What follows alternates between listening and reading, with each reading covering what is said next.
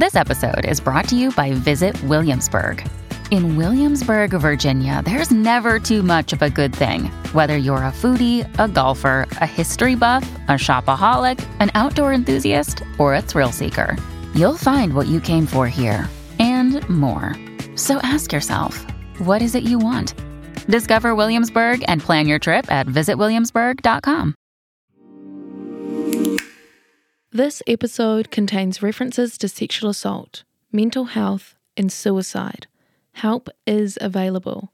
Check the show notes for details. Hi, I'm Philippa Tolley and welcome to the long read from Stuff. This week's story is from the Post newsroom and is called Axing Relationship Education. It's by reporter Hannah McCullum, who joins me now. Hi, Hannah. Kia ora. So your story explains more about the axing of some parts of those relationship education units that are done in school. So which bits are going? So it's a little bit unclear what the updated guidelines might look like, but it comes under the coalition agreement. Part of it that's refocusing the curriculum on academic achievement rather than ideology. That's the kind of wording, and that includes removing and replacing the gender, sexuality and relationship-based part of the education guidelines. So you've talked to some people in the story, won't give anything away, about what their experiences were when they had sex education sort of some time away before it really sort of changed its focus. Do you remember back to your days in school and what your sex education was like? Was it particularly helpful? It definitely made me reflect on my time in school, and looking back, I think it was pretty poor. Yeah, I feel like I learned more through conversations with friends and online, which I guess is part of the concern when things like this aren't taught properly in school. Yes, as we know, the internet is a fraught place, positive and negative. So with these changes coming in, and there are a lot of experts and commentators who are very concerned about what might flow out of these changes, is there any way at all that we can see what the results are? I think people will be keeping a close eye on things like sexual violence statistics, even though they are underreported still. I think in particular, young people will continue to be really vocal about the education they're getting, and the guidelines, or the updated guidelines, was driven by young people saying they want more education on consent and things like gender and sexuality. And so if they're not getting the kind of education they're looking for, I think they'll continue to be really vocal about that. Now, here's Jen Black reading Hannah's story, Axing Relationship Education. And just a reminder, this episode refers to sexual violence and could be distressing. They would now rather teach a young child virtuous self-identity theory, whatever that might mean.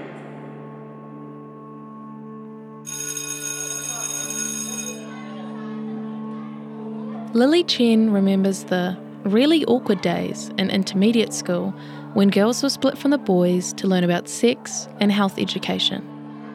The girls would be taught about periods, while the boys would sometimes get to play sport. Chen says it was very much taboo and stigmatised. It is evident that they do consider it to be important, but it's something that's shrouded in secrecy.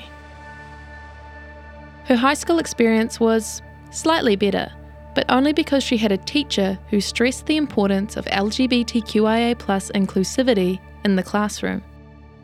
For Chen, it gave her the baseline for how to approach knowledge around sexuality, gender, relationship and sex education, to then be able to educate herself further. Had she known what she knows now about consent and its nuances, that it's not just yes means yes and no means no, perhaps certain circumstances in her past could have been different. When someone doesn't necessarily say no, she says, that doesn't necessarily equate to a conservative yes. All those grey areas of consent, I feel like I missed out on. The former president of Thursdays in Black at Auckland University, a national student campaign aimed at preventing and responding to sexual violence in tertiary spaces, was concerned any progress made in sex education would be set back with the new government's agreement to repeal the Relationships and Sexuality Education Guidelines. It comes under National's coalition deal with New Zealand First, which campaigned on removing gender ideology from the curriculum, even though it was New Zealand First MP Tracy Martin who introduced the guidelines in 2020. The The documents, one for years 1 to 8 and another for years 9 to 13, released by the Ministry of Education, put relationships at the front and centre of sex education for the first time since the syllabus for health education was introduced in 1985. Sex education was no longer just about biological elements of sex, with consent, gender, sexual orientation, and healthy relationships key components of the teaching.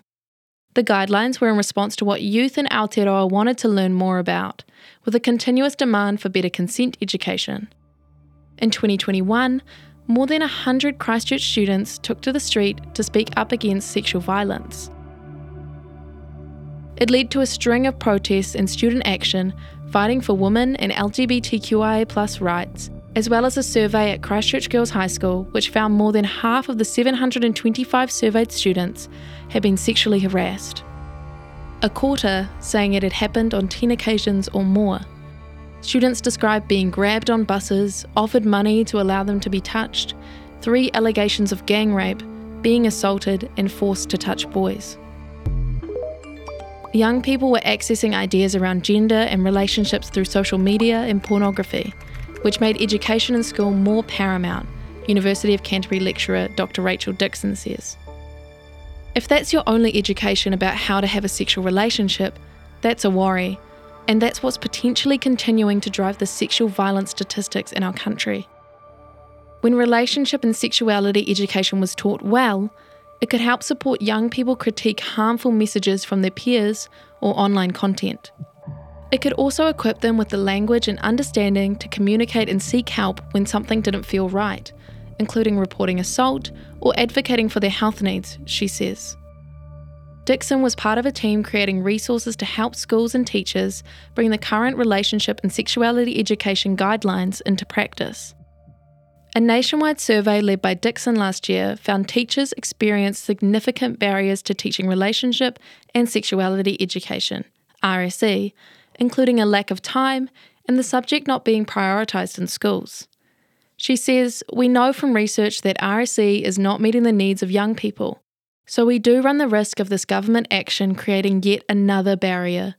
We've seen calls for better consent education, and we need to understand toxic masculinity and gendered roles in society." The guidelines supported safe and inclusive practices, but were not mandatory and required biannual community consultation, Dixon says. Parents could also opt their children out if they wish to do so. It's a completely flexible approach. Dixon says the concern appears to be around gender ideology, and within that, the fact that we recognise that gender is not just a binary concept. But it only pointed to a small part of learning about gender. To say gender and gender ideology is a problem in those guidelines, she says, is barking up the wrong tree. Gender is all around us. We can't avoid it. Mom deserves the best, and there's no better place to shop for Mother's Day than Whole Foods Market. They're your destination for unbeatable savings, from premium gifts to show-stopping flowers and irresistible desserts. Start by saving 33% with Prime on all body care and candles. Then get a 15-stem bunch of tulips for just $9.99 each with Prime. Round out Mom's menu with festive rosé, irresistible berry chantilly cake, and more special treats. Come celebrate Mother's Day at Whole Foods Market.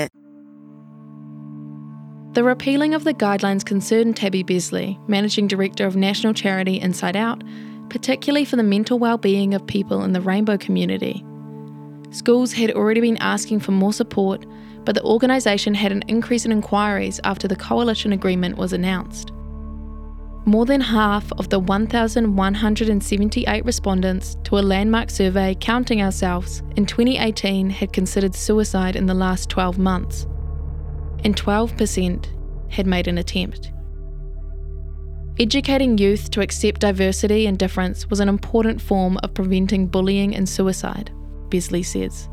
It had a positive impact on young rainbow people who were at high risk of negative mental health because it taught them they're not alone and that who they are is okay. There was a vocal minority of concerned parents who thought teaching children about rainbow identities would make their children part of the community. But that's not how it works, Besley says. They're going to be that way. It doesn't matter if it's taught or not. The guidelines had already been through robust consultation, and Beazley hoped the new government would engage with young people throughout the process when creating the new guidelines. She says, so many young people will have rainbow people in their family, local communities. We can't just completely invisibilise or ignore that we exist and that we're here. Co-founder of Let's Talk Consent, Jenna Hawkins-Bolton, says repealing the guidelines was disappointing and confusing. It does feel like a massive step backwards to all the progress that was in the making. Hawkins-Bolton gathered anonymously experiences of youth sexual violence and their perspective on consent education in Aotearoa in May 2022. She says one of the most concerning findings from 300 testimonies was how schools were responding to reports of sexual violence. Abuse victims were not being supported by their schools. Only 2 students who reported sexual violence to their school led to the alleged abuser being expelled, of which one case took 3 to 4 years and only after multiple students claimed they were abused. A further 13% said they did not receive any support after reporting their experiences. It also found academic achievement was severely compromised in an environment where consent culture was not promoted. Hawkins-Bolton says it's hard to watch 3 men come into power and repeal and backtrack all of our progress that is trying to tackle rape culture. And by tackling rape culture, we're tackling gender inequity as well. It really does send the damaging message that youth voices aren't valued, and I think that is heartbreaking. Seeking out more information was important for Chen as a queer woman of colour. It allowed her to realise that incidents of sexual violence had a gendered pattern, contextualised by systems of power, and fuelled and enabled by rape culture. Her demographic was disproportionately affected by sexual violence. Last year's New Zealand Crime and Victims Survey found about 35% of women and 12% of men had experienced sexual assault in their lifetime. The proportion of those who experienced sexual assault was high in young people, with 18% of teenagers aged 15 to 19 stating they had already been a victim of sexual assault. Overall, half of all people with diverse sexualities were victims of crime, significantly higher than the average of 29%. However, it's believed just 8% of all sexual assaults are reported.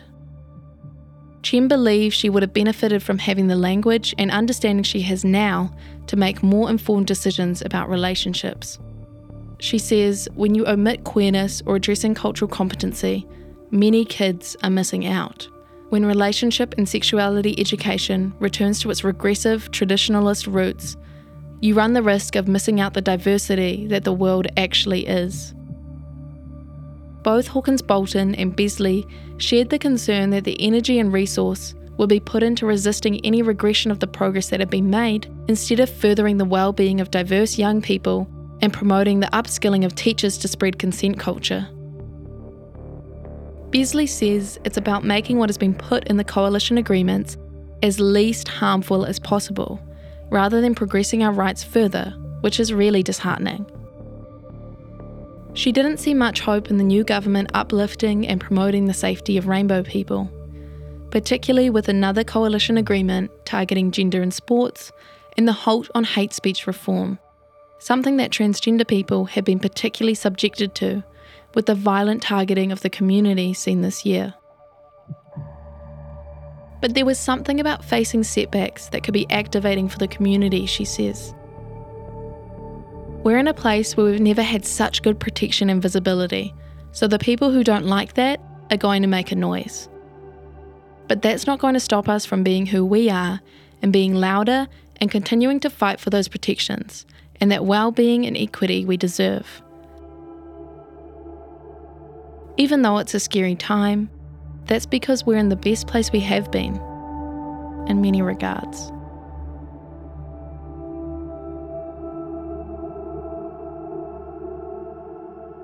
That was Axing Relationship Education on the long read from Stuff, written by Hannah McCullum, read and produced by Jen Black and edited by Connor Scott. If you listen via our website, you can hear this story and more like it on the Long Read podcast, and that's available on all the usual platforms. If you follow the podcast, you'll get the latest episode automatically. This story was made possible by subscribers to The Post. If you want to support more beautifully told New Zealand stories, go to thepost.co.nz. Thanks for listening. Ka kite anō.